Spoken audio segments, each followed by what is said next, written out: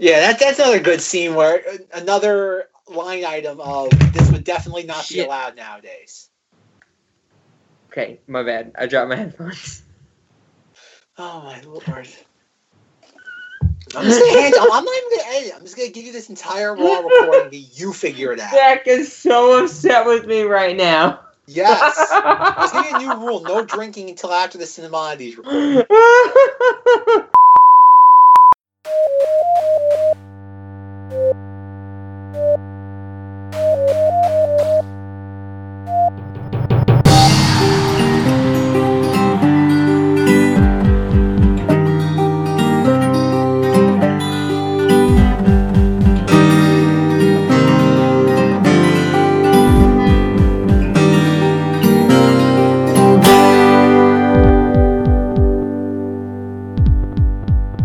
Cinemodities, late night movies with Rob and Zach. This is a podcast about cinematic oddities where we discuss any media that is too bizarre, abnormal, or off kilter for contemporary audiences.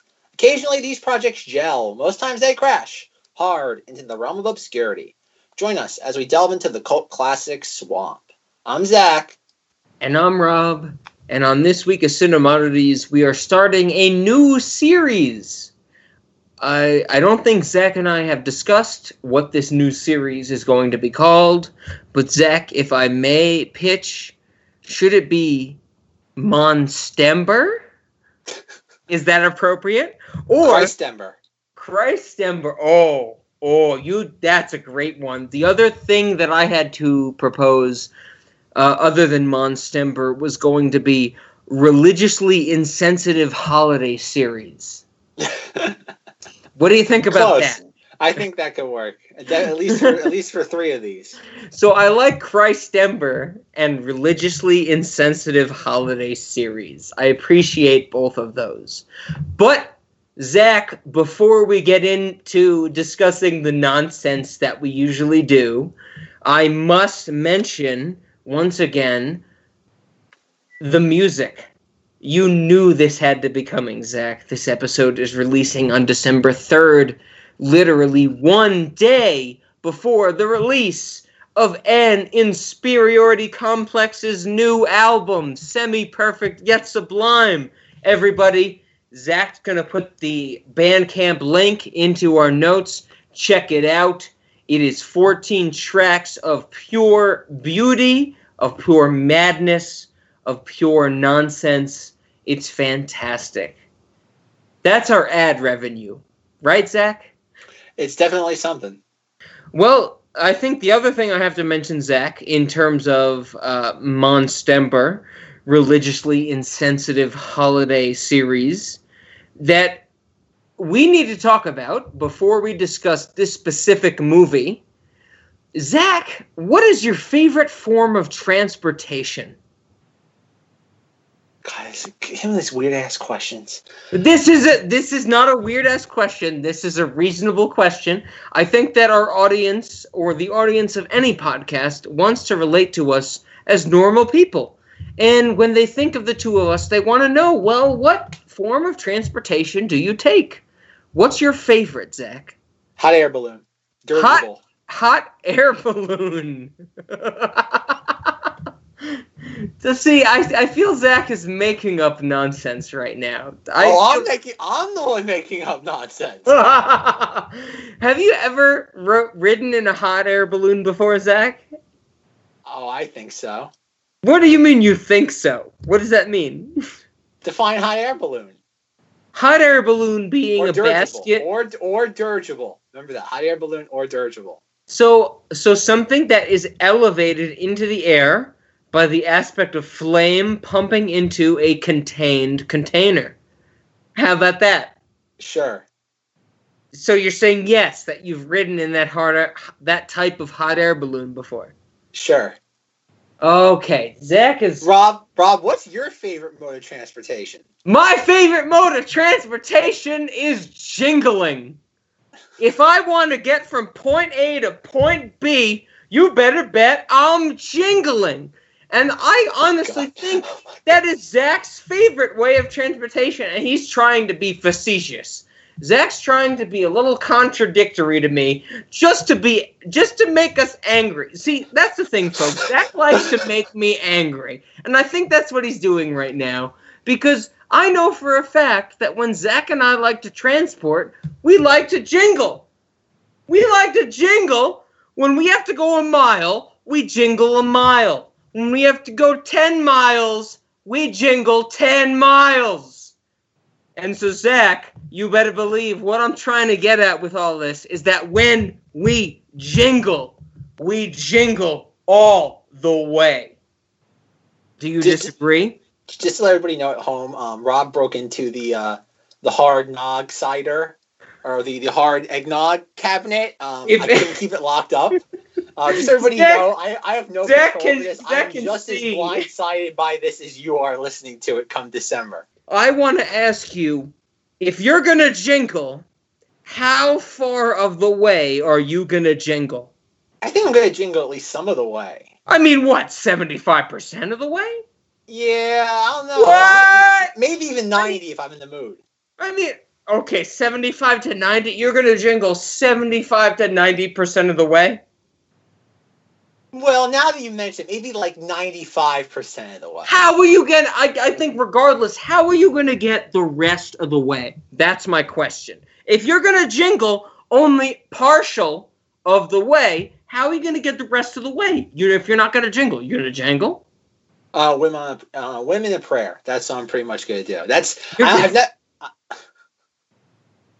kind of nonsense is this? Zach broke me. With the women of prayer because literally I thought this whole joke was going to go from jingle to jangle.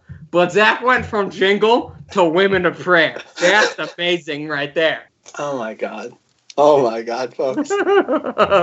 So we're going to jingle 70, yeah, Rob, 75% of the way? We're going to jingle all the way. We're going to jingle all the way. Okay, we're just saying that right off the bat. We're jingling all the way so we can get into the movie we're discussing today. Rob, are we even talking about a movie at this point, or are we just going to devolve into everything else? Yes. Folks, I guess Zach is putting me in a corner and making me say we are discussing a Rob's Choice to start the holiday December series. We are talking about Arnold Schwarzenegger's Jingle All the Way. Is there anything else that it needs to be introduced with, Zach? No, I think you did quite well. Yes, with all of that nonsense, because if you're going to go all the way, you better jingle. That's the last thing I'm going to say. I promise you, Zach. Good.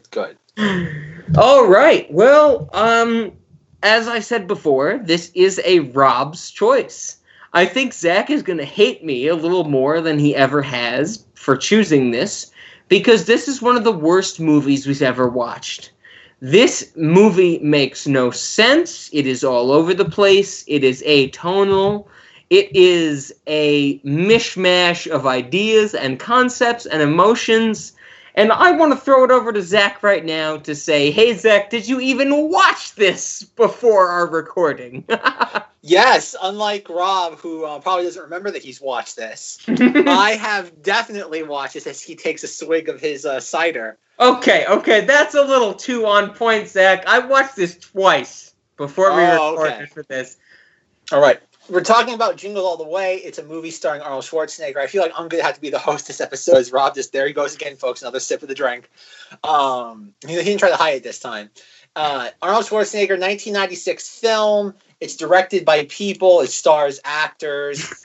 This is probably one of the most embarrassing thing on a lot of people's resumes, I would imagine. Surprisingly, it doesn't get a comment from Rob. Out of all the comments he's made, that's the one that shuts him up. Go figure. No, I think I mentioned it already that this movie does not work. Like, this movie does not fit together as a cohesive piece of artwork in any sense of the form. Well, good. We can agree on something then. Oh, well, we're not split for once. No, I think, Rob's going to disagree with this, knowing him, though, but I think this is a perfect crossroads of Zach Street and Rob Boulevard, where it's basically everything we both want in a cinemodity. Okay, Rob Boulevard had a little too many problems. It's Rob Avenue. Rob Avenue. Okay. Good. Rob Avenue we associate with now. Yes. Can I be Zach Boulevard then? I mean, yeah. Okay, good. All right. So this is the crossroads of Rob Avenue and Zach Boulevard. And even though I wish we could have a little bit more of an intellectual discussion on this, unfortunately, I'm going to have to deal with the cider drinking boob this episode. So I guess you can't have a serious discussion about a movie that nobody took seriously, so I shouldn't be that disappointed. I mean, I feel that honestly that's how I have kind of perceived this as I watched it again for this recording, that this was all over the place. This movie is just an amalgamation of ideas that don't fit well together, whether they be satirical or overly comedic or just straight up kind of kid-friendly. It's a really, really mix of themes that form this movie, Jingle All the Way. I think this is Hollywood people looking at like what middle America thinks are values, and it's the most perverted, what's the word? Destitute version of what, this is what people in the Midwest do. Like I like to imagine, because this was written by Chris Columbus. I like to imagine, he was like watching like back in the 80s, like people in Kansas, like shanking each other over Cabbage Patch dolls, and he's like eating like cereal out of like a porcelain bowl and like a gold spoon. He's like, look at these schmucks fighting over their Cabbage Patch dolls, as he laughs hysterically in his like marble mansion. And this is the idea that comes from that sort of scenario. It's like, I'm gonna make a movie about people who live in like Minneapolis who sit there are fighting over a stupid toy.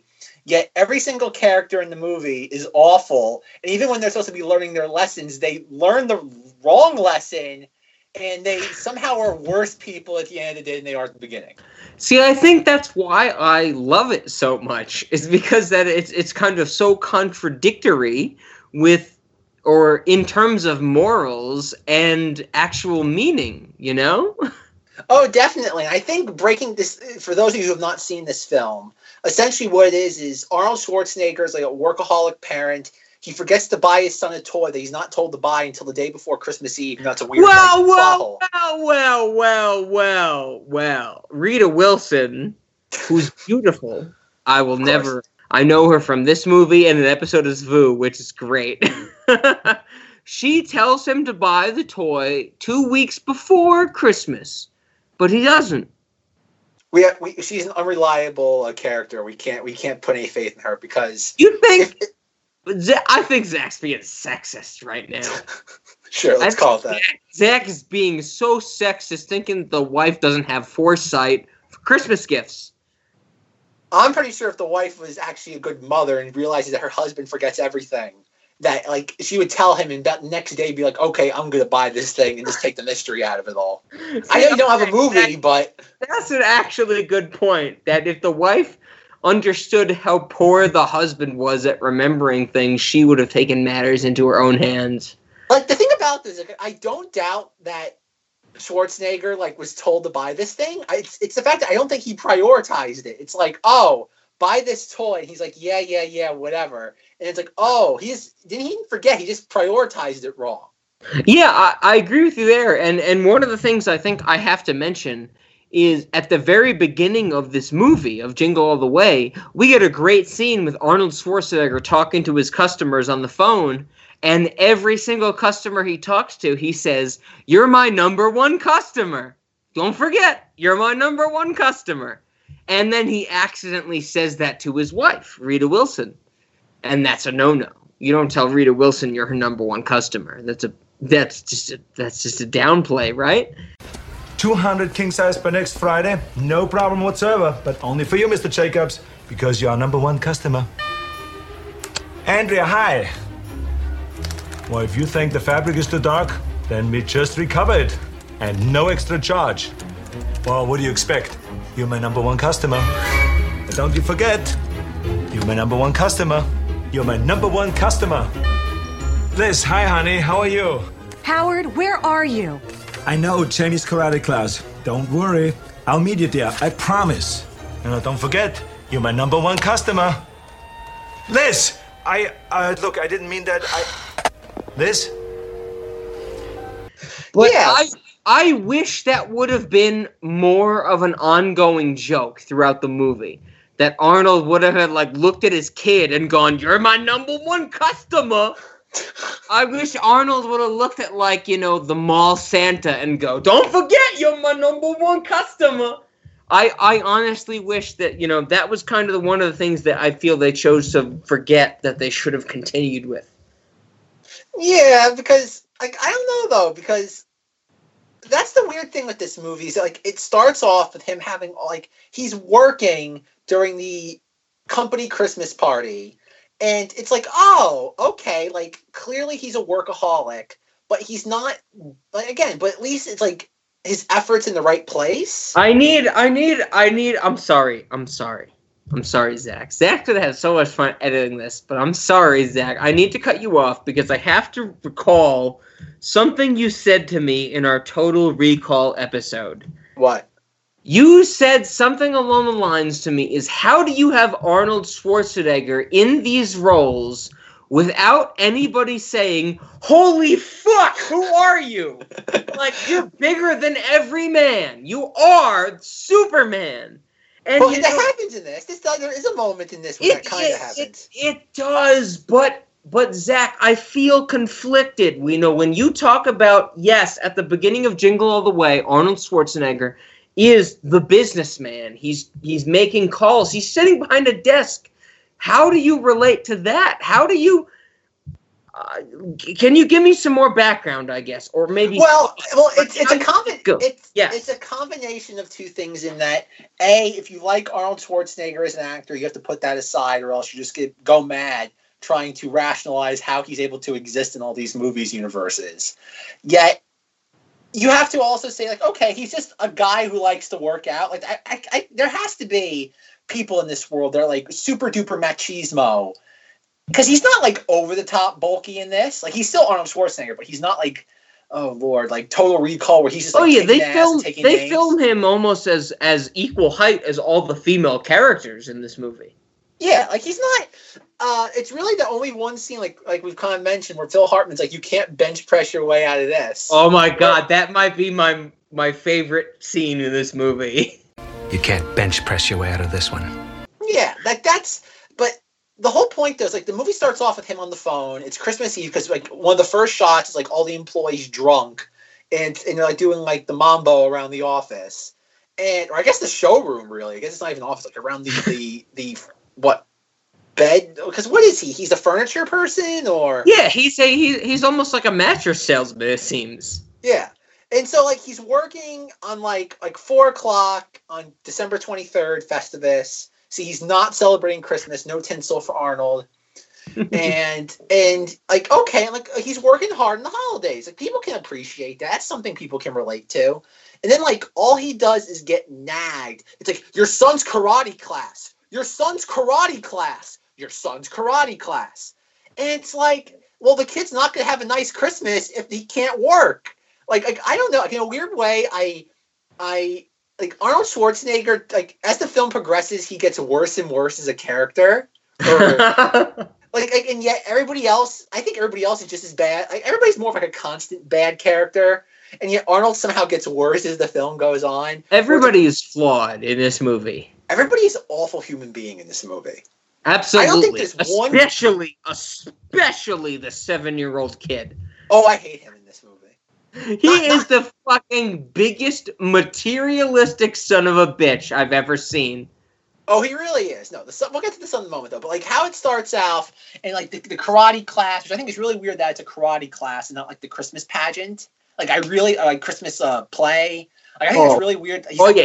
He's chopping through wood blocks at the beginning of this movie. It's fucked. And what's even funnier is that, like, the karate, sensei has, like, a Santa cap on while he's doing all this? Yeah. I'm like, I guess, I know, I tried doing karate when I was younger for, like a month. And I remember, like, if you do, like, one thing wrong in their little ritual, they just, like, flip out. And I cannot imagine a Santa cap would be allowed to be as part of the ritual. Okay. So that kind of just like, not that it bothered me, but I'm like, that, like, okay, fine, whatever. So Arnold's reminded, I also couldn't figure out like where he lived in this. I couldn't figure out like what city it was until eventually they showed the Mall of America. Yeah, of course. You know, I couldn't figure out where this was filmed. That is the only anchor in this entire movie, I feel, about where they are. Yeah, other than that, there's really no way. There's no landmarks. I guess if you know it, because it took place, I think, in Minneapolis. I think that's where it's. It was also the mall, Minneapolis, St. Paul, the Twin Cities, all the suburbs that surround them. Of course, that's exactly where this took place.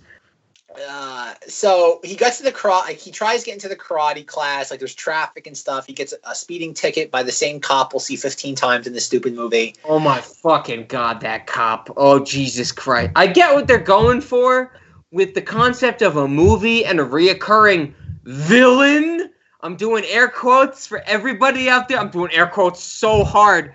It's fucking ridiculous how many times we see this cop.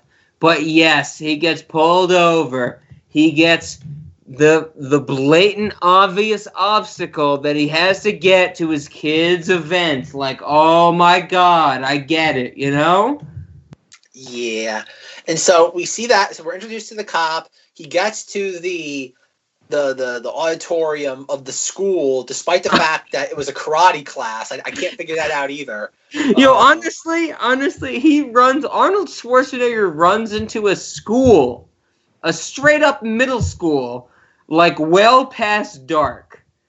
He would be tackled so fast. I would imagine it'd lock the building. I would imagine it's like... That's right. He wouldn't even be able to get in at that point. Exactly. And you'd also figure, like, he'd also see the parking lot was, like, dark. Yeah. There's no one here but me. Yeah. And like I said, whatever. So we see him, and he's like... damn it, or it's like, I'm not going to make it. Yeah, I think there's like what, a 15 to 25 second scene where Arnold looks in the camera and goes, and you have no idea what's going on, but it's that's most of his dialogue in his films. I love it. I am a huge, for the record, I am a huge Arnold Schwarzenegger fan. And I've never seen this movie in its entirety until preparing for this episode. Yeah, I guess to respond to Zach's, comment right there. I've loved Arnold in his comedic roles like Twins and Kindergarten Cop, but this sucks. This fucking sucks. See, folks, we're in agreement already. This is shocking. Yeah, I mean, we're not split. Nope. So he goes home. He sees his son. He goes, Jamie, I'm so sorry I couldn't make it. And the kid just like straight up gives him the silent treatment to the point where like Arnold's like following him up the stairs as if it's his girlfriend. And the kid slams the door in his face. Oh yeah. Oh my God. It's at this point I hate the kid because if I ever did anything like that to my parents, they would have hit me so hard. And for the record, my parents never hit me. And that sort of thing would have been like, if you ever slammed the door on your parents, oh boy, like there wouldn't have been a Christmas. The only thing red in my household would have been my butt after I got spanked. So Arnold goes up there and starts like sweet talking, having like pillow talk with his son. And it's like, Jamie, what can I do to make it up for you, baby? It's like, what can I do? What do you want? And the kid has the most...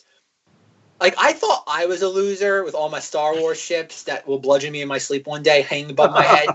But this kid has, like... It's as if, like, Marvel Comics threw up in his room. Yeah, he's a Captain America mural, right? Yeah. Fuck like that! It's a painted mural, like across, like, 2 walls. He has, like, Victor Von Doom bed sheets. He has, like, a Captain America shield. It's as if Marvel just threw up in his room. Mm-hmm. Mm-hmm. Like, that makes this thing weird, because, like, I feel, oddly enough, like, if you look inside, like the dream room of, like, a 7-year-old today, that's exactly what it would look like. Once Arnold Schwarzenegger stops having pillow talk with his son's like, I really want a Turbo Man doll. And he's like, I'm going to get you the biggest, baddest Turbo Man doll ever. The son recites the Turbo Man doll commercial. It's pretty funny. Tell me, what do you want?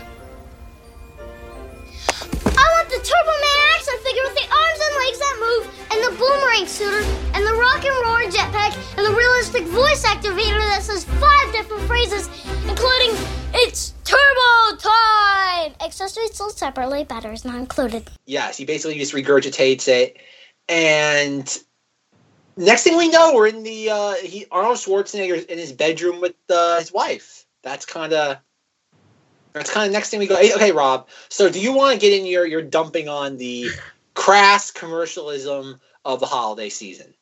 I guess so.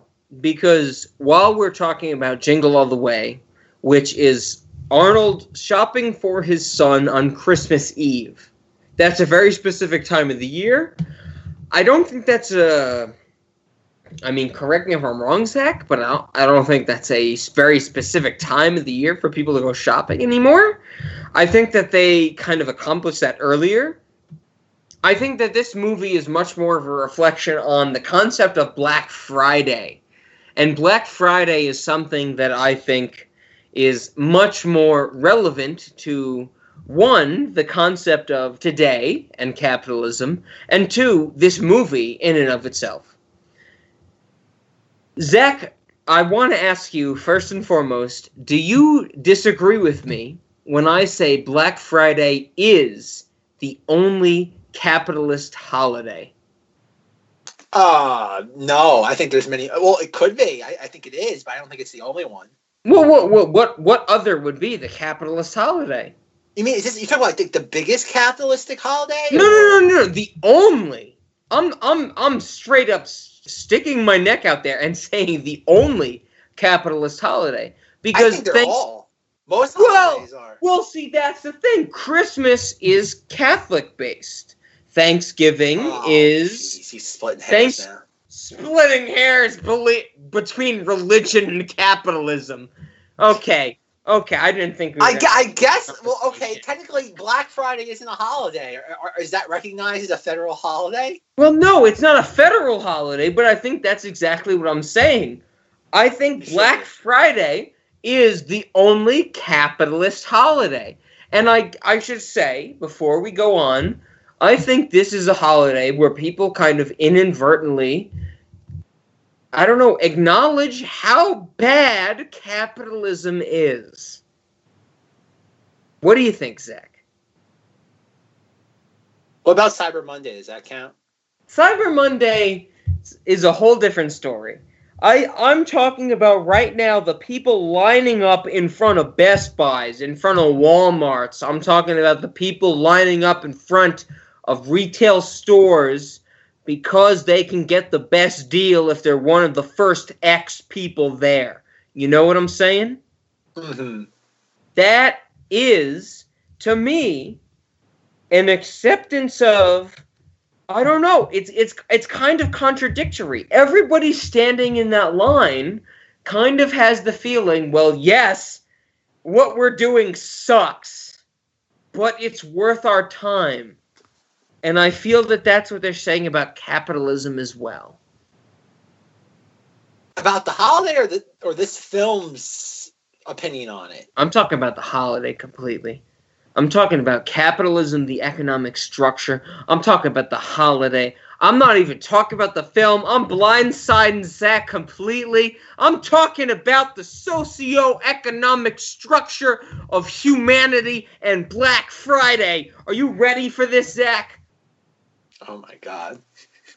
So, Jingle All the Way. So he's talking to his wife in the bedroom, and he's recounting to his wife, Rita Wilson, who's on Law and Order SVU, and telling her about how great his conversation with Jamie was, and how he's going to get the Turbo Man, and how that's going to make him like the best father ever. And so while the wife is getting ready for bed, she goes, well, I told you should have gotten one of those weeks ago when I told you to. And we get a great like zoom quick close up on Arnold's face, and he's like, what? And she's like, well, you did get the toy, right? And he's like, oh yeah, of course I did. It's at the office. And so they go to bed, and we get a great like spook. It would have been a great like Goosebumps cover, like another zoom in on Arnold's face once the wife turns the lights out. And next thing we know, it's Christmas Eve morning. It's like 8 o'clock in the morning. Arnold's trying to like sneak out of the house. Not sneak out, but he's trying to very like low key sneak out of the house. And the wife and the kid are like, "But Dad, it's the parade!" And he's like, "I know, I got to go to the office." And the wife's like, "Honey, work today?" He's like, No, it's okay. I got the doll at the office." And she's like, "Oh." No, there's a chopper at the office. "No, I have to stoop my maid at the office."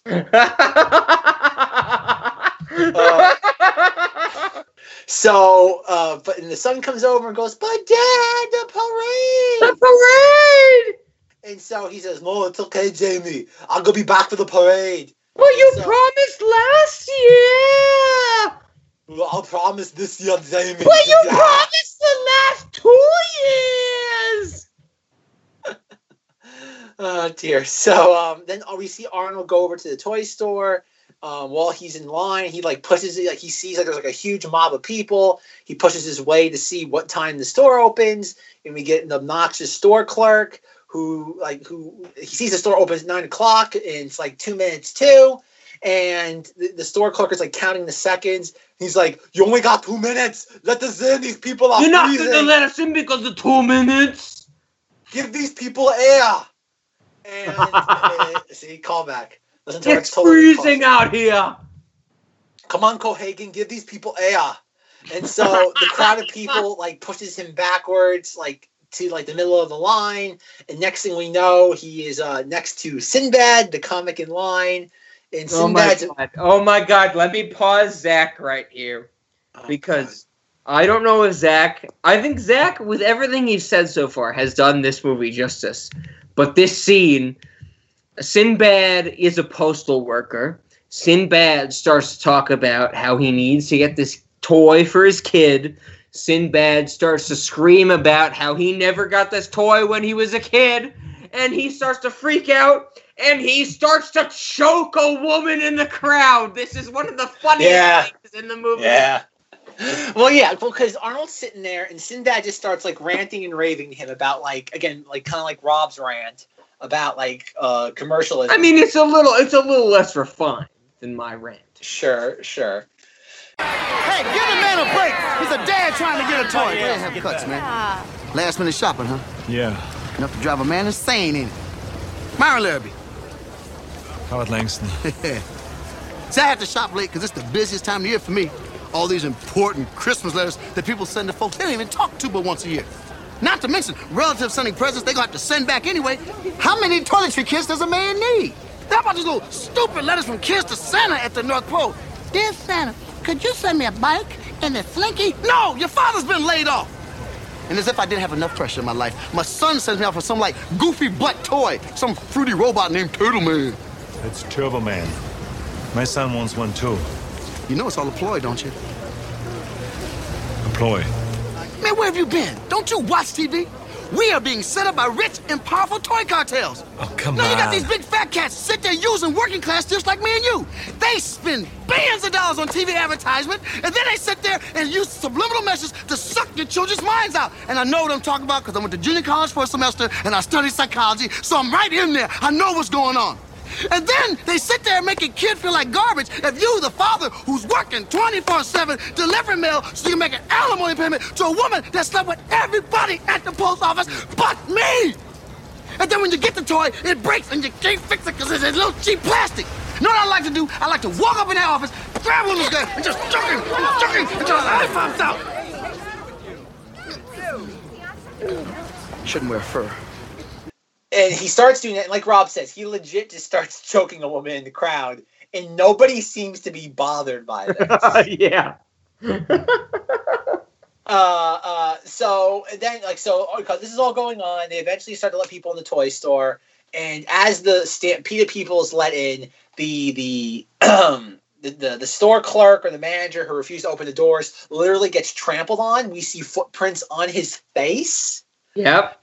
And as everybody like rushes to the door, or I guess to the middle of the store, we see Arnold, and there's a bunch of sold out signs. No Turbo Man, sold out. But they have tons of Turbo Man sidekick, Booster, excuse me.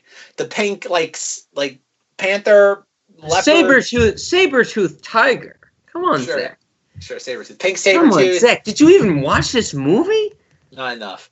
Not enough times as I probably needed to. But so he's sitting there. Literally, the month of December, November, October, whatever fucking month we're in right now, this should have been equivalent to your watches of Spirited Away. Oh, absolutely not. I still have not stopped watching that movie. At the same time as this? No, that's your downfall. Oh, I shouldn't be watching both at the same time? You need at least 5 screens! You need at least 5 monitors! I'm sorry, Zach. I'm deflecting you on the wrong things. I should be yelling at Zach about these things off of recording of the podcast. I'm sorry. Yes. So we see him, Schwarzenegger taps 2 people on the shoulder and goes, "Do you have any more Turbo Man dolls in the back?" And we get a rather young Chris Parnell. Oh my God, it's amazing! It's amazing to see Chris Parnell this young. So they're sitting there, and him and another clerk just start laughing at Schwarzenegger. I think that's the thing. Like, Chris Parnell, now, as we know him, whether it be from Jerry, in Rick and Morty, or be it Dr. Spaceman from 30 Rock, I think he is one of the people we know now as great voice actors. And this was before that time. And him laughing directly into a camera is just a testament to his great voice acting. Oh, excuse me. Yes? I'm trying to find a Turbo Man doll. Me too. Do you have any more in the back? What? You see that one? What did I say? These guys are looking for a Turbo Man? A Turbo Man doll, yes. They're looking for Turbo Man. Hey, everybody! These 2 are looking for a Turbo Man! Shut up, man! Now, what's so funny? Where have you guys been? Turbo Man's only the hottest selling Christmas toy ever. You know what? We got plenty of Turbo Man's faithful Saber-tooth tiger booster. Yeah, it's funny how that's shot. They're both shot, him, Chris Parnell, and the other clerk. Like, they're really kind of like their faces are contorting. It is really kind of bizarre and almost like it's like, I don't want to say gross, but it's just like the faces they put on are really meant to be disenfranchising. And so eventually Schwarzenegger this is another one of those moments where Schwarzenegger picks both of them up and is like, you better stop now, or whatever he says. Where's your customer service? There it is. And this is the first time in the whole movie where it's like, oh, this is like, it's not just Arnold Schwarzenegger playing a role. Clearly this is going to be him doing his normal shtick, and no one's going to draw attention to it. Exactly. But I guess one thing we forgot to mention earlier on, that during the kids' karate performance, we didn't set this up properly, is that we're introduced to his neighbor, Phil Hartman. Oh, the womanizer. I guess I that's the best way to put him, right? Well, he doesn't seem to have the hots for at the karate meeting. Like, there is some really low-key, not even low-key, there's some really under the surface, like, sexual tension between him and all the other, like, soccer moms. Yeah. They're like, hey, Phil Hartman, it's like, I have a bulb loose, and it really needs to be screwed in right now. She says, my pilot light is out, and will you come and fix it? Will you come and tighten it? And he's like, I have just the tool for the job. But when he says these things to these other women, he seems to almost not, like, how Phil Hartman is playing it, he seems to not be, like, getting it. Like the character's not getting it. So, well, I think in the scene of the karate class, he's sitting next to Rita Wilson, who is married in the movie to Arnold Schwarzenegger, and he doesn't really want her to know that he's a womanizer because he's still trying to womanize her, right? I don't think that movie's this deep. I don't think. What? I don't think deep at all. I think that's just the fucking concept of you're a man in a cul-de-sac that gets divorced. Let's try and fuck everybody else there is. That's just the way it goes. Okay, that's one way of looking at it. Zach's clearly never lived in a cul-de-sac. I take that back because I know Zach lives in a cul-de-sac. But Zach has clearly never been divorced in a cul-de-sac. No, I have never been divorced in the cul-de-sac. Which I clearly have the experience with, right? Yes.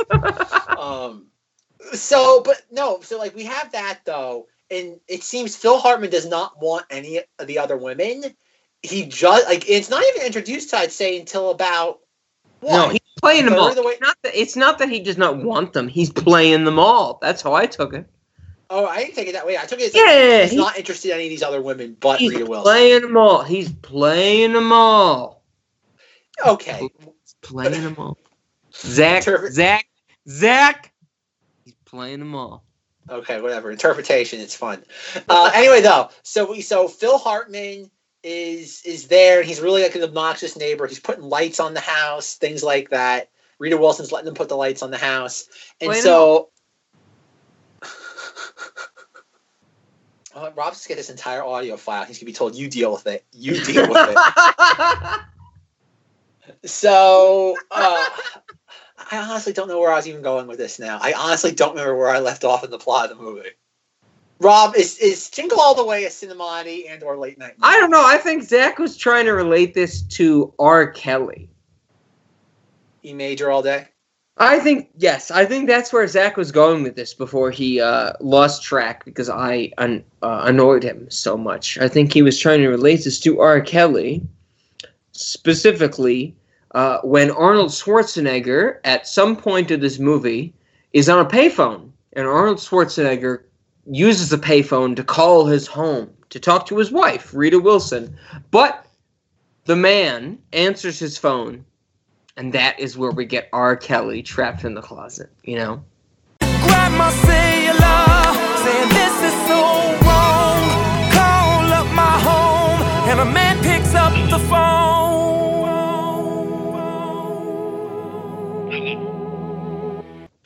Oh my god, I don't know how I'm going to edit this.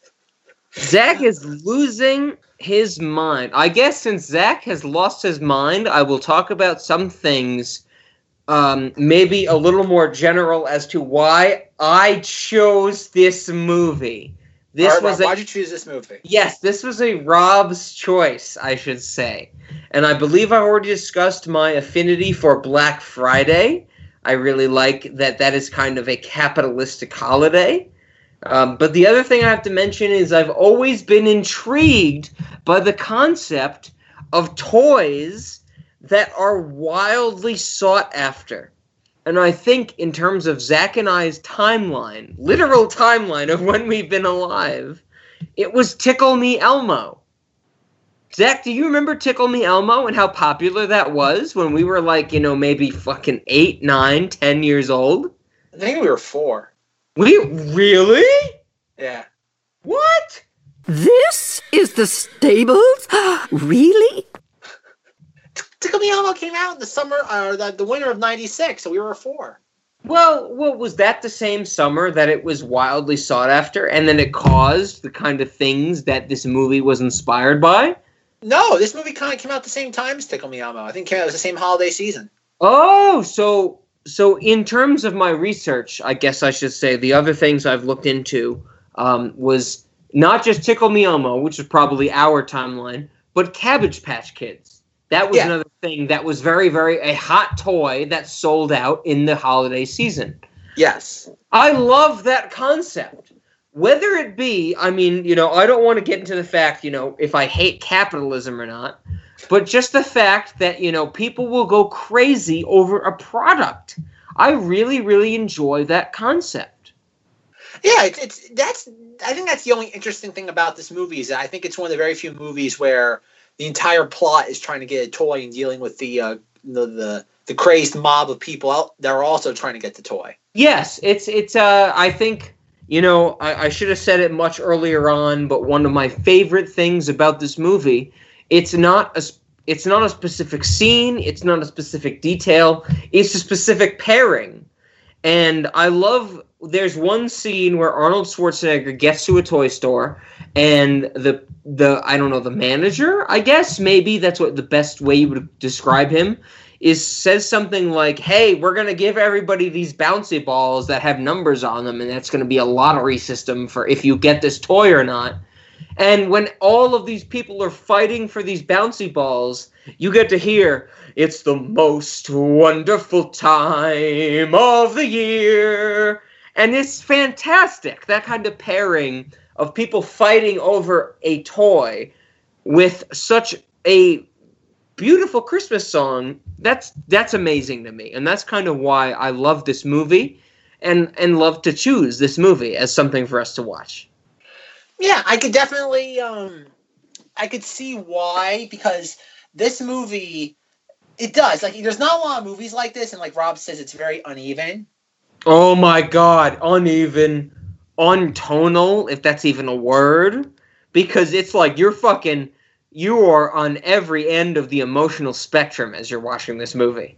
Well, yeah, because it does. It kind of pinballs all over the place, because like Rob said, you have certain moments where you have all these people chasing after the little like power balls for the lottery, which to this, I can't figure it out also what's the deal with that, because all that does, it's not like every person who gets a ball gets a power or doll. I'm so glad you said this, Zach, because I mean, they literally say it in the movie. They say, you know, our staff members will hand you a ball with a number on it, and then we will call out numbers according to a lottery system. Exactly. So I don't know why everybody starts chasing these things, and we have a 10-minute long sequence where Arnold starts chasing it down like a flight of stairs, and it starts bouncing all over the room. Like, yeah, I think that this toy store is on like the 5th floor of the Mall of America, and Arnold eventually ends up on the 1st floor of the Mall of America, basically fighting for this ball. It's ridiculous. Oh yeah, and so and yet, like at one point too, like Sinbad has one. And he yells, "That guy has 2!" Yeah. Well, it's like what? It's like you're not like, the odds of you getting one are next to nothing. And getting this ball isn't good. Really, I guess it at least gives you the opportunity, but still, your odds are slim. Yeah.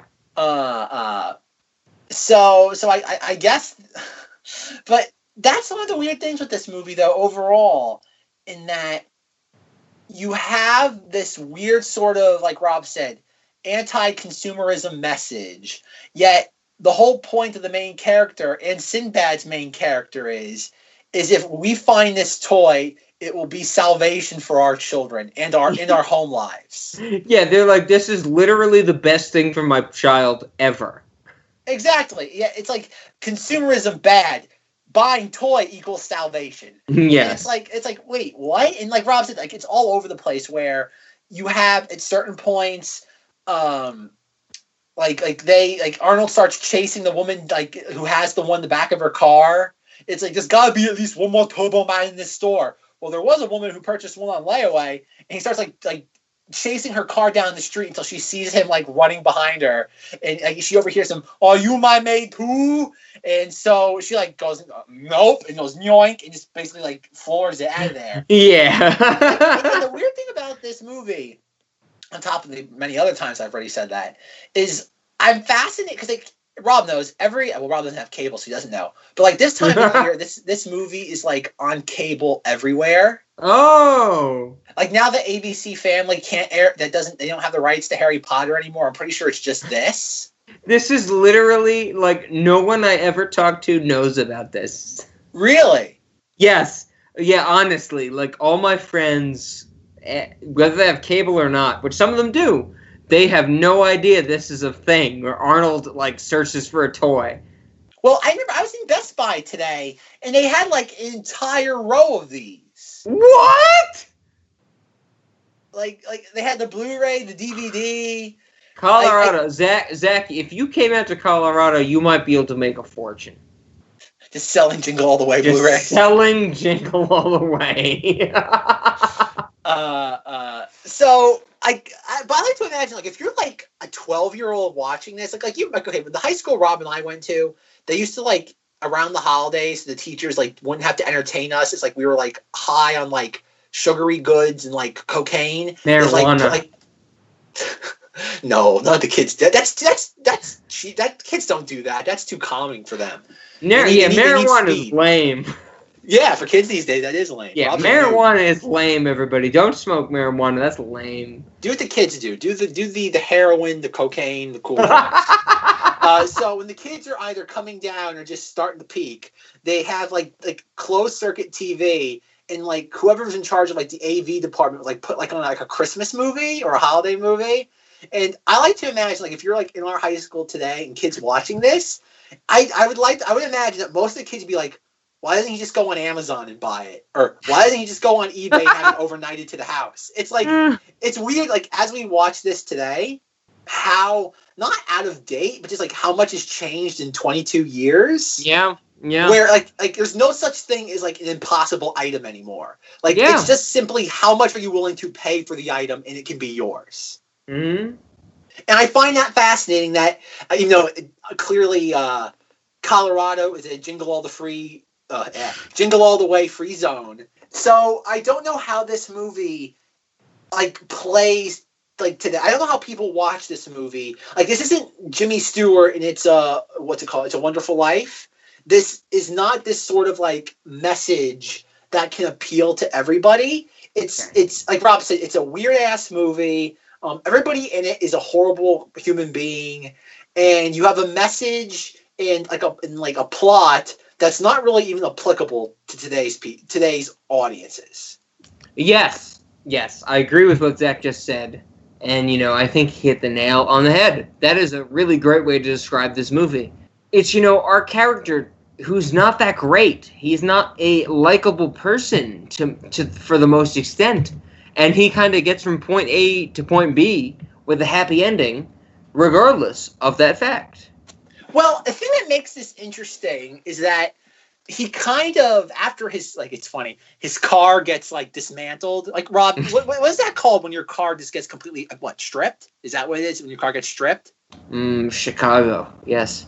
Well, okay, that's another moment in this movie where I couldn't tell where it took place, because that's very clearly a trademark of a Gotham-esque city. Yeah. And so he's, like, coming home, he's being driven by the tow truck driver, and he gets out of the car. He sees Phil Hartman like decorating his Christmas tree. He like flips out. He's like, okay. He remembers that Phil Hartman says that he bought the same toy, a Turbo Man, for his son. He's like, to get back at Phil Hartman for what he's doing, I'm going to steal this toy from his kid to my kid. And while this is going on, like Arnold Schwarzenegger, like halfway through stealing the toy, has a change of heart. And he's like, what am I doing? I'm like, oh, the movie's actually going to teach us a lesson. No, we have a reindeer chase through Phil Hartman's house. Oh, this reindeer fucking hates Arnold Schwarzenegger, and we get to see that for 15 whole minutes. Yes. The reindeer chases Arnold through the whole house. Arnold, like, locks it in the dining room, then proceeds to almost light Phil Hartman's house on fire. I find it interesting that Phil Hartman, like, what does Arnold do? Arnold, like, decapitates one of the members of the nativity scene and, like, kicks its head out the window. One of the kings of Nazareth. He kicks his head into the fireplace, and then when he sees it's on fire, kicks it out of the window towards carolers. Towards the carolers. And Phil Hartman and Rita Wilson come out, and they're more think about it. It's covered in snow, yet they're trying to put it out, and they're not wondering, why does this come out of somebody's window? That's a good point, that we do get a scene of seeing Phil Hartman trying to wrap a fucking towel around one of the Princess of Nazareth head while it's on fire in the snow, yes. In the snow. And my biggest issue with this whole scene is, who on earth lights a fire, then proceeds to leave their home? And if you keep in mind the timelines of this film, the timeline of events in this movie, they're going to the parade afterwards. So Phil Hartman's over the house with Rita Wilson, with his son and Rita Wilson's son. And why would you leave a fire going? Phil Hartman deserves to have his house burned down. You're so right. I cannot believe I didn't think about that. That pissed me off watching this. Yeah, you're so right. That should piss you off because, when I moved out here to Colorado and I moved into a college town, I looked at some apartments that had fireplaces. And I specifically chose not to live there because I was like, what the fuck am I going to do if a drunk college kid comes back and decides to light a fire and it burns the whole complex down? You're so right. You're so right. What are we supposed to think about these fireplaces? You shouldn't just light something and leave it. That's unsafe practices. You are so right, Zach. Unsafe practices. We're teaching everybody a lesson on this episode of Cinemodities. Boom. So you have that Arnold gets caught trying to steal the toy, and after all this is going on, not that he like all this goes on, Rita Wilson's like, Phil Hartman, will you take us to the parade? I'm like, doesn't Phil Hartman have like a house that's partially on fire and a broken window? Phil Hartman's house is like destroyed at this point. And Phil Hartman doesn't seem to be slightly bothered by this. No, because Phil Hartman only cares about that hot Rita Wilson pussy, okay? Oh, God. And let me tell you, Rita Wilson's good looking. She's a great looking woman, but Phil Hartman's too obsessed with that genitalia. Oh my God. That's not that. What do you mean? Oh my God, that's fair. That is literally what's going on in this movie. Okay, but there's a less creepy way to describe it. What? I mean, I said this is almost as genitalia. bad.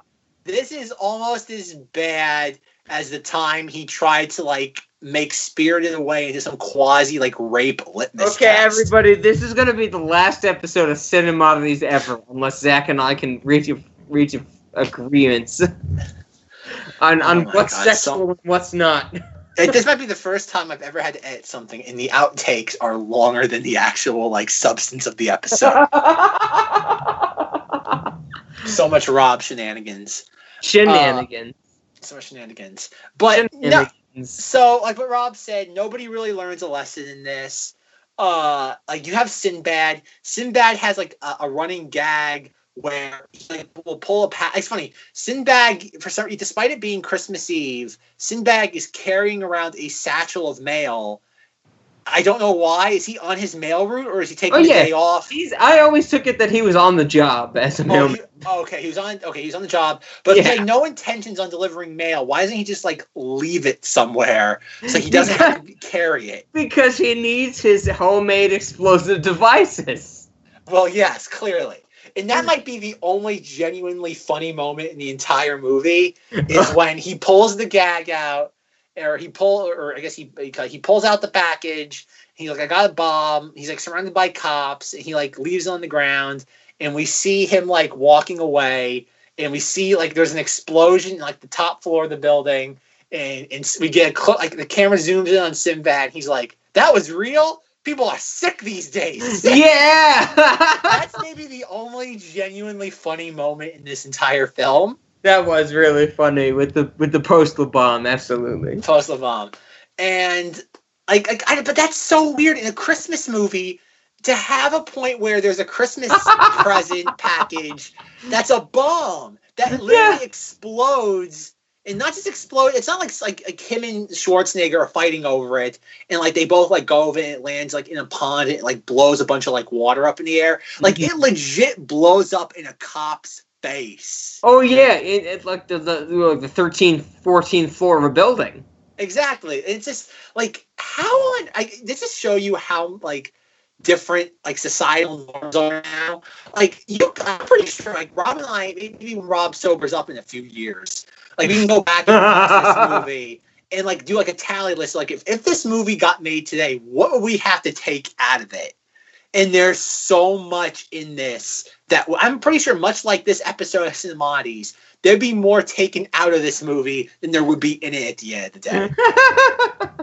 I have to completely agree with Zach. And while I'm completely agreeing with him, I have to mention part of the joke he did not bring up.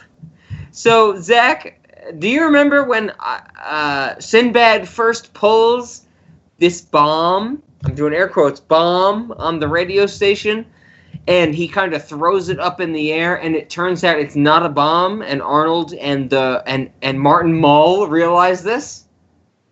Yeah.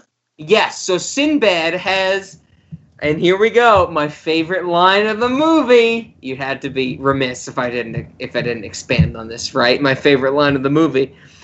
Sinbad throws what he said was a bomb across the room. The characters realize it's not a bomb, and Sinbad says, Why do you think the window's there? So just put the mail in there. But you act like everything's okay. Hey, Mr. Mailman, like I have no feeling of fire. Oh, It's a tank!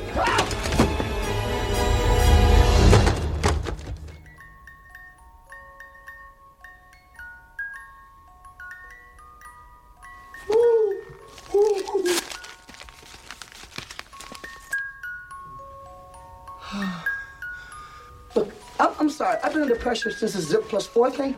that's it. That's my favorite line in the movie. That is hilarious from a postal worker. Look, I'm sorry. I've been under pressure since the Zip Plus 4 thing. Do we need any more context? Do you need more Yes. context on what Yes. the Zip Plus 4 was? Yes. Okay, so maybe in like 2006, 2003, I think it was first pushed. But that's why I think this is so funny, is that it didn't become a really thing until after this movie was literally in theaters, was that the mail system, the postal service, decided that they did not just want zip codes on their mail. They wanted the zip code plus the 4-digit kind of section. I honestly, I don't know what to call it. You have a zip code. Everybody here has a zip code, but you have like a separate 4-digit separation on what part of your zip code you live in. And the Postal Service wanted you to put the zip plus 4 to further refine their mail service system. And Sinbad, after it is revealed he doesn't have a bomb, says, I'm sorry, I've been on edge since the whole zip plus 4 thing. That's hilarious. Yeah, that's pretty good. Now that you've explained it, that is pretty funny. Oh, I love it. I love it, Zach. I'm glad Zach has kind of taken something I've said and understood that it's a decent joke. I'm glad. Usually Zach listens to my jokes when I explain them to the 20 to 30 minute intervals that it takes, and he cuts them from our recordings. So, okay, Rob. Next couple things I think it's interesting is that once Schwarzenegger, I guess he gets caught. Phil Hartman takes Rita Wilson, the kids, to the parade. Mm-hmm. Next thing we know, Arnold Schwarzenegger opens the dining room doors to where the reindeer is. The reindeer charges him, and Arnold proceeds to punch it in the face. Yes, we get a scene where Arnold Schwarzenegger punches a reindeer in the face. Chalk that up to another item on the pile of things that would not be allowed today. Punching an animal in the face. Indeed. So I'm glad you bring this up, Zach, because I think that this point that you've discussed, that he punches an animal in the face, this is I'm just gonna bring it up the only way I know how, Zach. Martin Scorsese. Oh yeah. So I think I've said this to Zach before, but I will say it to Zach right now. I will say it to our podcast. I will say it again when the series comes up. My favorite Martin Scorsese film is a film titled After Hours with Griffin Dunne. Are you familiar with this film, Zach? No. Okay, so I find a lot of similarities between this film, Jingle All the Way, and Martin Scorsese's After Hours. In both films, we have a main character that's faced with a task. Whether it be returning home or whether it be returning a doll to his child on Christmas morning, we have a character faced with a task, and they are just pushed with different tasks in front of them, kind of obstacles, kind of obscurances, whether it be, Arnold Schwarzenegger gets a Spanish Turbo Man doll from Jim Belushi, or whether it be Griffin Dunne has to make sure Kevin McAllister's apartment is locked in After Hours. these are very two similar movies. I know I'm kind of blindsiding Zach right now with the Martin Scorsese versus fucking Bryant Levant right here, but I find these two movies similar, and I find that the things we talk about with these films fall into that category. We have a character that we know maybe minimal to little about, what they mean to their family or what they mean to themselves and their business, and how they interact with one specific detail. What do you think, Zach? Am I blindsiding you too much? Clearly, Rob put a lot of thought into this and didn't really give me any advance notice. I never give Zach advance notice because Jingle All the Way is going to come up. We're going to do a whole episode on that in Cinemodities, I swear to you. Hey kids, Rob meant to say after hours because we're doing our episode on Jingle All the Way right now. Because I swear to God, Zach, the scene where he finds out Rosanna Arquette killed herself is the best scene in cinematic history. But I'm getting ahead of myself. Yes, you are. No, that clearly Rob has all the hot takes on that one. That's a Zach free zone there. I guess I should say then, Zach, my question for you is: how do you see this movie as our character has a clear point A to point B, but is enthralled with other nonsense on the way in that journey? I think it's not enthralled. It's more that he's caught up in obstacles. Yes, I guess we could have a whole episode on the fact if whether I think enthralled versus caught up in obstacles mean the same thing. But yes, we are on the same page that he just hits all of these kind of hindrances on his journey. Yeah, basically. Yeah, he's trying to the goal of the movie is to buy the Turbo Man doll. And every time he gets a little too close, it's basically one step forward, two steps back. Yes, and I think that is why I have to say that is why I chose to discuss this movie, and one of the reasons I love this movie. I love that story structure. You give me a simple point A to point B with all nonsense in between of just random obstacles our character has to encounter. That's fantastic. I can get on board with that. Okay. Well, I guess the only other thing, Zach, because it's clear neither of us have any idea what we're talking about at this point. Speak for yourself, sir. Yes, I am speaking for myself. I do want to bring up one thing before we get into the real questions of this movie. You had to have noticed that Jim Belushi made an appearance in this movie. How could I not? Of course, Jim Belushi plays a mall Santa that kind of, very just, almost oxymoronically gets involved with Arnold Schwarzenegger. Arnold Schwarzenegger is dying for this toy, and Jim Belushi plays a mall Santa that is like, hey, you want a toy? I got toys. I got toys coming out the ass. I got reefs coming out my ass. Anyway, Jim Belushi plays a very shady mall Santa, which is revealed to be a part of a larger ring of Santas that seem to kind of have a shady handle on the toy business. Is that a good way to put it? Well, they're making bootlegs. That's the feeling I get from it. Okay, yeah, they're making knockoff versions of the toys that everybody's searching for in this Christmas holiday. Okay. So, Zach, I have to pitch to you because for the sole reason, well, I guess not the sole reason, for two reasons. One reason because I am a nonsensical motherfucker. The second reason being Jim Belushi's character does not have a name in this other than Mall Santa. What do you think about the fact that Jim Belushi's character in this film is an earlier version of Bradley Mitchum from Twin Peaks: The Return? I have no opinion on that whatsoever. No. None whatsoever? No. What? How do you... But he's being shady? He's trying to, work his angle, and, maybe years later he gets in the game? The mobster game of Las Vegas with him and T-Bag? Come on. What? You don't think that's real? This is it. This is Bradley Mitchum. What do you think? Bradley and Rodney Mitchum are the gangster brothers in Twin Peaks: The Return, played by Jim Belushi and T-Bag. I know you know, Zach. Our audience needs to know. I don't know T-Bag's real name. T-Bag is his name from Prison Break. Don't have an opinion, folks. You don't have any opinion on this relation? No. Twin Peaks relation? I think we've established I don't have an opinion on these two. I thought you would have more of an instinct on how this relates to Twin Peaks, Zach. I do not. Sadly, I failed you, sir.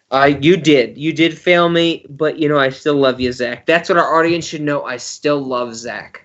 Rob hasn't sprayed me with... What's the Zach equivalent of the battery acid?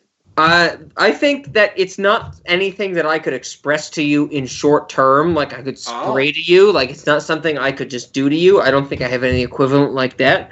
I would feed you to Audrey 2, the plant, from Little Shop of Horrors. Like, as soon as you anger me, your whole body is going into the alien plant. Like, there's no middle ground with me, Zach. If you upset me, you are getting thrown out, and we're having a new host.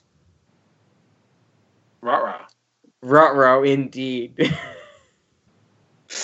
Oh, my Lord. So, Rob, anything else that you would like to discuss with this movie? I think one of the things that I still want to bring up we haven't discussed is that after Arnold punches the reindeer in the face, he then proceeds to take a 6-bottle pack of beer in the backyard with the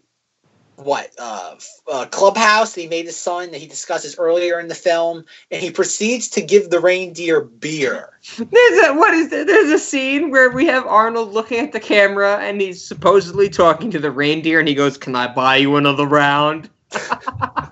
And he continues to feed the reindeer beer. Oh, I'll raise my glass to that, Zach. Chin chin. So, and then as he's about to, once he's kind of realized, once again, Arnold's numerous times throughout this film on the verge of an epiphany. And he's on the verge of one this time, and he goes, he still hasn't only taken 2 sips of his beer, so he proceeds to pour the remainder of it in the reindeer's bowl again. Yes. This is before he goes to the diner, right? Where he sees Sinbad? No, this is well after that.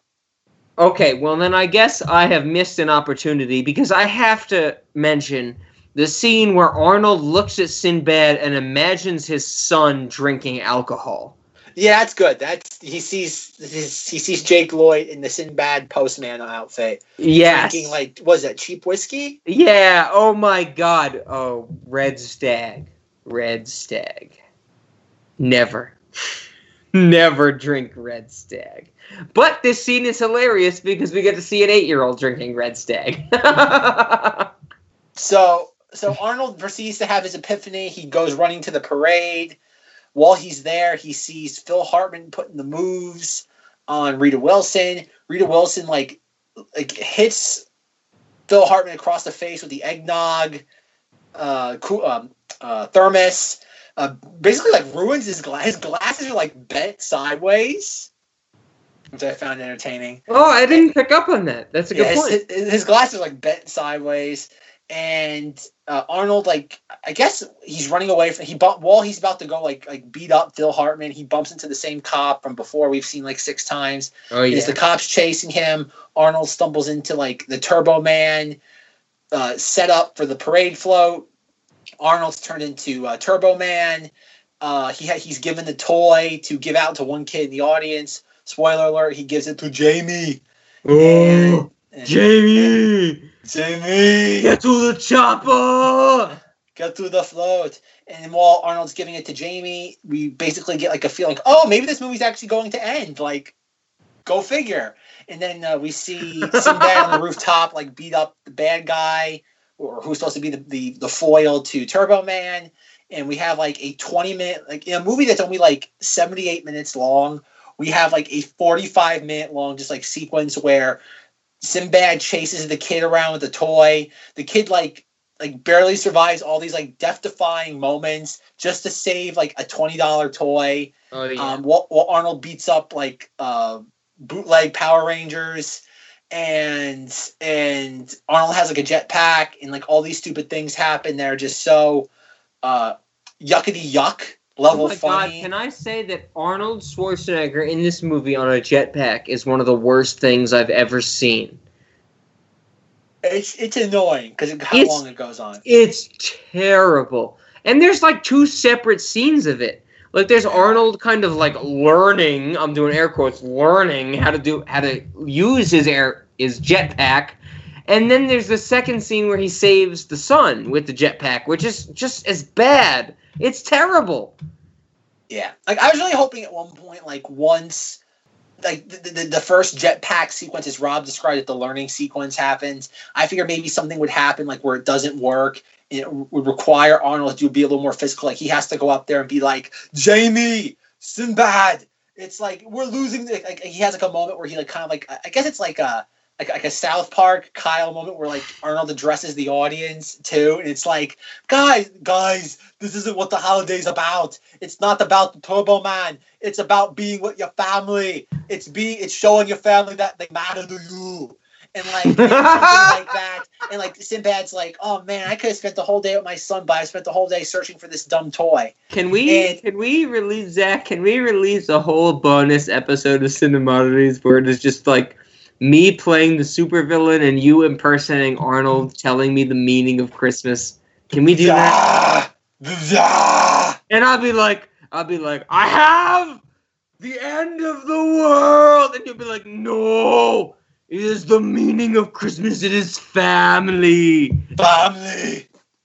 Get to the chopper. I think everybody listening to this has that to look forward to in the next few months. See you at the party, Victor.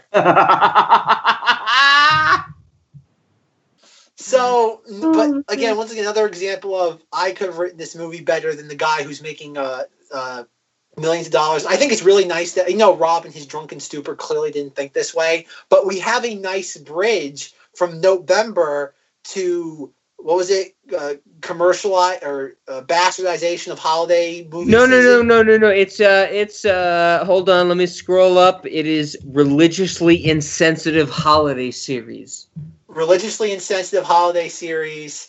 And we have Chris Columbus, considering that he's the reason why Fantastic got torpedoed, and he was involved with this movie. So Christopher Columbus is the most religiously insensitive name. So we're golden this series. Dear. So basically the movie ends with like the kid like putting himself in like mortal danger to protect the $20 toy. Arnold, like Rob says, does all these stupid stunts to save his son, and then it's like as the cops are arresting Sinbad, the kid runs over to him and it's like, "Here you go, Sinbad." Even though there's no reason why the kid should be giving the toy up. There's no reason why the kid should be giving the toy up. No reason whatsoever. Yep. Because the kid doesn't know that Sinbad has a son. The kid doesn't know that Sinbad's been searching for this toy with his father for all day. It's just the reason of, now I have my own. Dad, you're my Turbo Man. Now I don't need this one. Exactly. It's a weird reason. It's like okay, the kid didn't really learn anything. It's like, who needs what's a kid? Who needs the Kitty Amazon Fire tablet when your parents buy you an iPad Pro instead? Exactly. It's like I guess that's a lesson. At least he's not like keeping both of them. Like it's weird. It's not really like there's no moral here. It's just like, the kid wasn't as awful as he could have been. Like I guess like it's kind of like drowning 3 kittens instead of 5. It's like, I guess it's so kind of disjointed that the kid feels the need to be, I don't know, righteous for no reason. It makes no sense. Well, once again, there should have been a scene in this where like something happens when Arnold's trying to rescue the kid, not with the jetpack, and like he catches the toy. And like he saves his son, and like Sinbad's about to be arrested, and Arnold hands the toy to the kid, and he's like, "Jamie, I want you to know how hard I worked on getting this for you." And the kid's like, "Dad, it's like it doesn't matter about Turbo Man. It's like you're the or he's like or something like, I'm sorry, I can't be the hero that Turbo Man is. And the kid's like, Dad, you were always bigger than the hero because you actually made it today. Mm-hmm. And at that moment, the kid's like Arnold, like the kid says that, Arnold looks at the toy, and so he goes, and Jamie goes, or I'm sorry, Arnold goes, so Jamie, I did spend a lot of time with this toy. What are we gonna do with it? Or not even something. He just like once Jamie says, I don't need this toy anymore, he looks at Sinbad and goes, hey buddy, here you go. Like something like that. And it's also weird in this movie. Sinbad's like, oh, my boy's gonna absolutely love this. And it's like, Sinbad, you're going to jail for like minimum 10 years. Like you planted a bomb to a cop that blew up. Yeah. You are most Sinbad likely is not going to forever. Sinbad is not going to see his son for years. Yes, that is such a funny part of this movie, that the little kid is like, here, Dementor, I think you're a supervillain, have this toy. And it's like, thank you, kid. I'm going to go to jail for 15 years, but thank you, kid. And I think that brings me to exactly why I wanted to talk about this movie in Decemstover. Is that what we're calling it? Decemstover? Christember. Decemstover, Christember. Okay, something like that. Religiously insensitive holiday movie season? Yes, that's probably the best way to put it. Religiously insensitive holiday movie series. Yes. We are talking about a movie that makes no sense. Zach, I have to tell you, at the end of the day, after I've seen this movie, it doesn't work well. Nothing in this movie fits together. I don't think Sinbad and Arnold work together as leads. I don't think that the direction makes sense. I think this is one of the worst movies I've ever seen. And that's why it is perfect. That is why I've chosen to talk about it this Decemstober. Yes. So I have to ask now, Rob, cinematography and or late night movie? Cinematography. Let me start with there. No, it is not a cinematography. This is a bad movie through and through, even though it has Arnold, even though it has Sinbad, even though Sinbad fucking chokes a lady. No, it is not a late night movie. Cinematography. Late night movie? I'm gonna say maybe, but a very, very particular maybe. I'm thinking there might be, 1 out of a million chance that I'm hanging out with somebody late at night and they are the type of person that I think, hey, I could put on a bad Christmas movie for. That rarely happens, but it could happen. So here we go, Zach. I'm going to say 0% cinematography, 2.76% late night movie. What do you think? Cinematography, 110%. That's a lot of percent more than me. Yes. Late night movie, I'd say no, but not because what do you say when you say no? Do you mean 0 or do you mean no as comparable to 0? Well, let me finish. I mean no, okay. As in like Dr. No, like that sort of no, like the name no. It's like I'm saying no is a name. It's a proper noun. Anyway, though. So the point being is that I don't think this is kind of like Clone Wars and like other kiddie fare that we've talked about on here, where I think it's a late night movie in the sense of like you could show this to people on like Thanksgiving Day or any day around the holidays when you have like company over.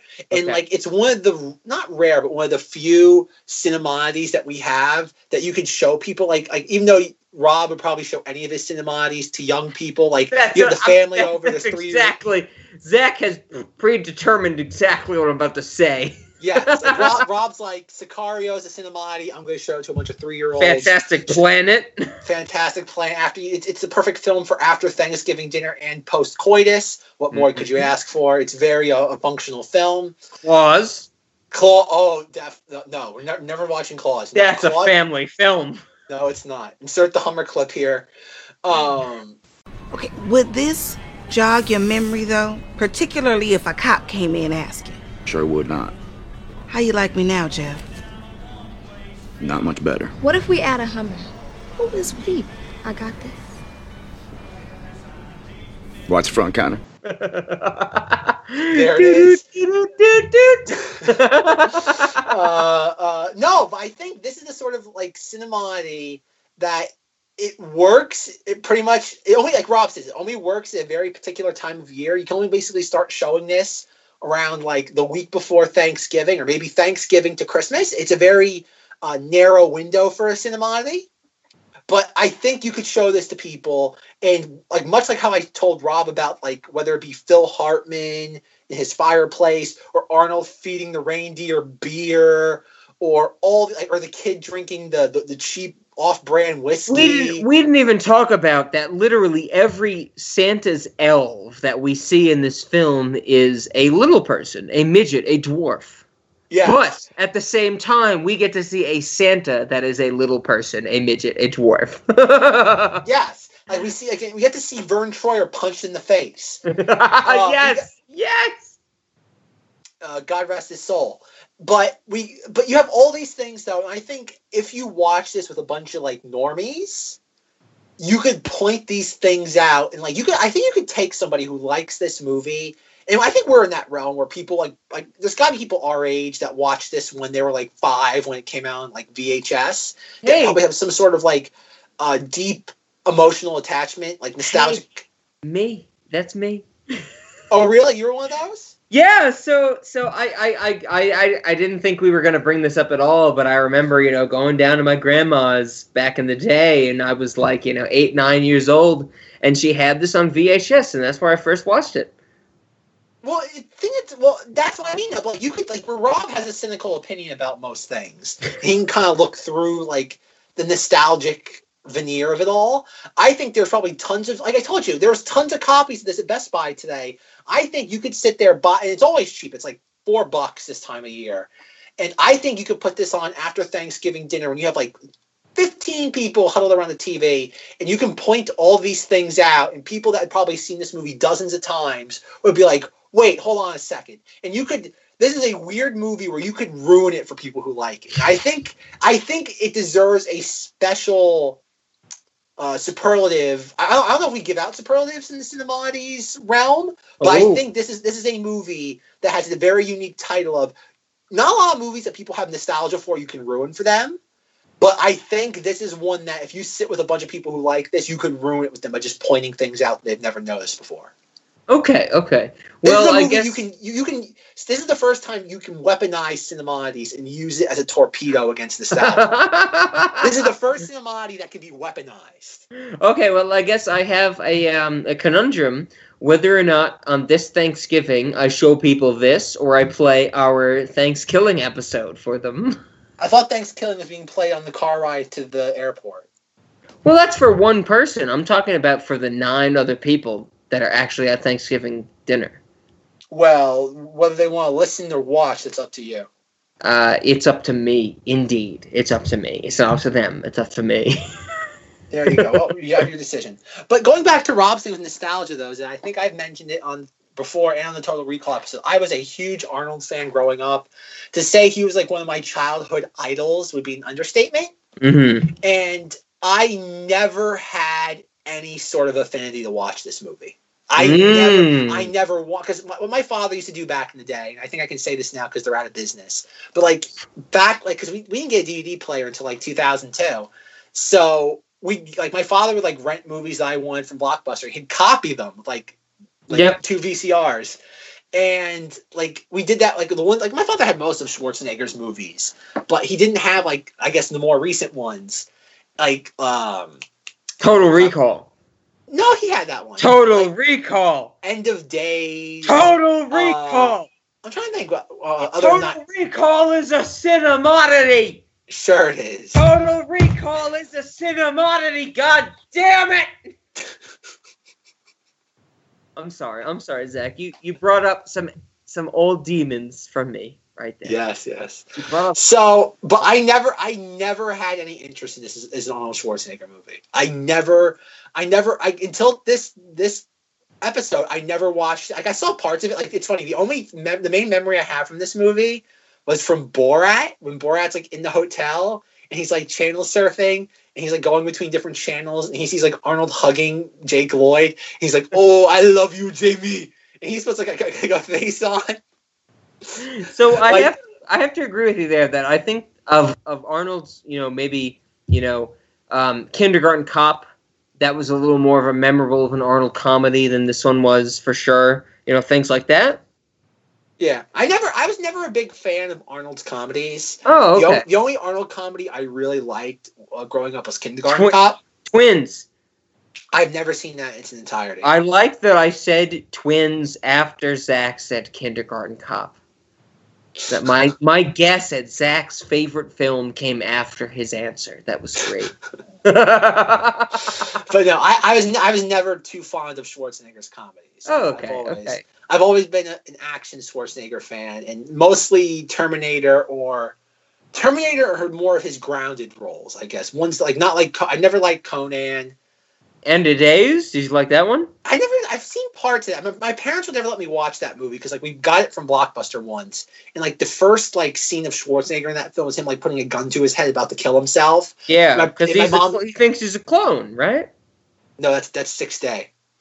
That's Sixth Day. That's not End of Days. My apologies. No, Sixth Day was my first. Well, my first Schwarzenegger. Well, my first Schwarzenegger experience was Terminator 2 3D at Universal Studios, which we might be referencing in an episode coming up. So it was the last action hero on the 6th day on the end of the 6 days.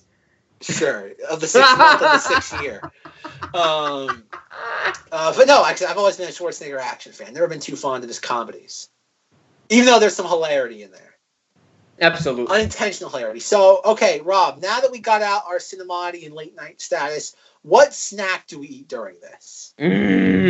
So I had a tough time thinking of this because I knew I had to think of it, but here's what I've come up with for Jingle All the Way. Here's my snack. Just a ball of cheese. So in this movie, we get a scene where Arnold Schwarzenegger and Sinbad are, kind of fighting because they do the whole lottery system, which I think we discussed before, which are on bouncy balls. And in the movie, a little girl, Arnold Schwarzenegger calls a little girl, but I think it's a little boy. It's pretty androgynous as far as I'm concerned for a little kid. That's another weird ass thing in this movie. Like as you're watching that scene, you have no idea the gender of that child. Yeah, how androgynous that kid is. That kid is so fucking androgynous. It's ridiculous. Rob, don't assume someone's non-gender. This little kid is so fucking androgynous, but they have a fucking bouncy ball and they eat it. They put it in their mouth. I think that we should have a ball of cheese. Oh. So I think it should be something that is actually edible. It shouldn't just be a bouncy ball that you eat. I think that you should have a ball made of cheese because in the movie, I believe the ball is yellow. And I think that, I could make, or our chefs could make, a pretty good ball of, mozzarella, provolone, mortadella, maybe a little bit of meat in there, mortadella. And, make it a little good ball of cheese. What do you think, Zach? I like that. That's clever. Does it have a number printed on it? Yes, absolutely. It's going to have a random number printed on it. So every time you order this, it's going to be a different 3-digit to 4-digit number. If they have the right one, do they win a Turbo Man doll? Yes, but we're going to play McDonald's Monopoly rules where no number printed will ever be the winning number. Okay, cool. Good. So we will never lose out on that deal. Good. My snack is, and like Rob has mentioned the last few weeks, we don't have a lot of drinks at the Cinemati. Yeah, we're lacking on the beverages, for real. So I got one. Phil Hartman's Eggnog. And that's what it's called. It's like you go to the restaurant, the waitress comes up and says, "What can I get you to drink before you order?" And you look at the menu, and it says Phil Hartman's Eggnog. See, but in the movie, when Phil Hartman, in Jingle All the Way, when Phil Hartman offers Rita Wilson eggnog, he calls it non-alcoholic. But I've always taken that to him being I'm going to tell this woman it's non-alcoholic, but it's actually going to have fucking 3 pounds of tequila and 6 roofies in it. That's what I figured. I figured you can order the Phil Hartman eggnog with or without the roofies. I think that's So the tequila is set. The roofies are up for order. Well, I figure I figure with Phil Hartman, you probably wouldn't want to waste the tequila. So I figure it's you take it either the virgin Phil Hartman eggnog or the roofied one. Okay. So so let's say you have a bunch of kids at Cinemodities and they're like, we want eggnog. The waitress is like, okay, clearly I have to give them the virgin Phil Hartman eggnog. What kids? On our hands. What fucking group of kids is gonna say we want eggnog? Like, honestly, I don't think I knew what eggnog was until I was 21. I'm not even gonna delve into this. I'm fascinated by the fact that Rob is not concerned at all that the restaurant we're serving roofied beverages. Yet the fact that a kid might order a drink bothers him. Yes, a kid. If you're an adult and you want to be roofied, that's fine. That's your choice. If you're a kid and you don't know what a fucking Shirley Temple is, that's a problem. So you knew what a Shirley Temple was before eggnog? I knew what a Shirley Temple was when I was born. Great answer. All right, Rob, now that we said our snack items, how are we going to end this episode? I think that, this is the start of a new series. A new, what did we say? Decebstober? Is that what we called it? Religiously insensitive movie month? Yes, religiously insensitive holiday series. Yes. So I have a very specific pitch for you, Zach, that I want to know if you're intrigued by. No. Just no? That's no. What you're saying? I'm cutting you off cutting you off immediately. Before you even go off the ground. I'm going to say it anyway, because even though Zach said no, I know other people are listening. Porg night. Yes, porg night. So what do you think if we took the entire 1 hour, 25 minutes, and 49 seconds that is Jingle All the Way, we reversed it, and we sped it up to be 30 seconds for our outro? What do you think? Whatever, as long as it brings this mess to an end. I'm literally saying we need to reverse the entirety of the movie we've discussed for our outro. Sure, go for it. Okay, Zach is just happy that he doesn't have to talk to me anymore. Fantastic. Bingo, folks. Bingo.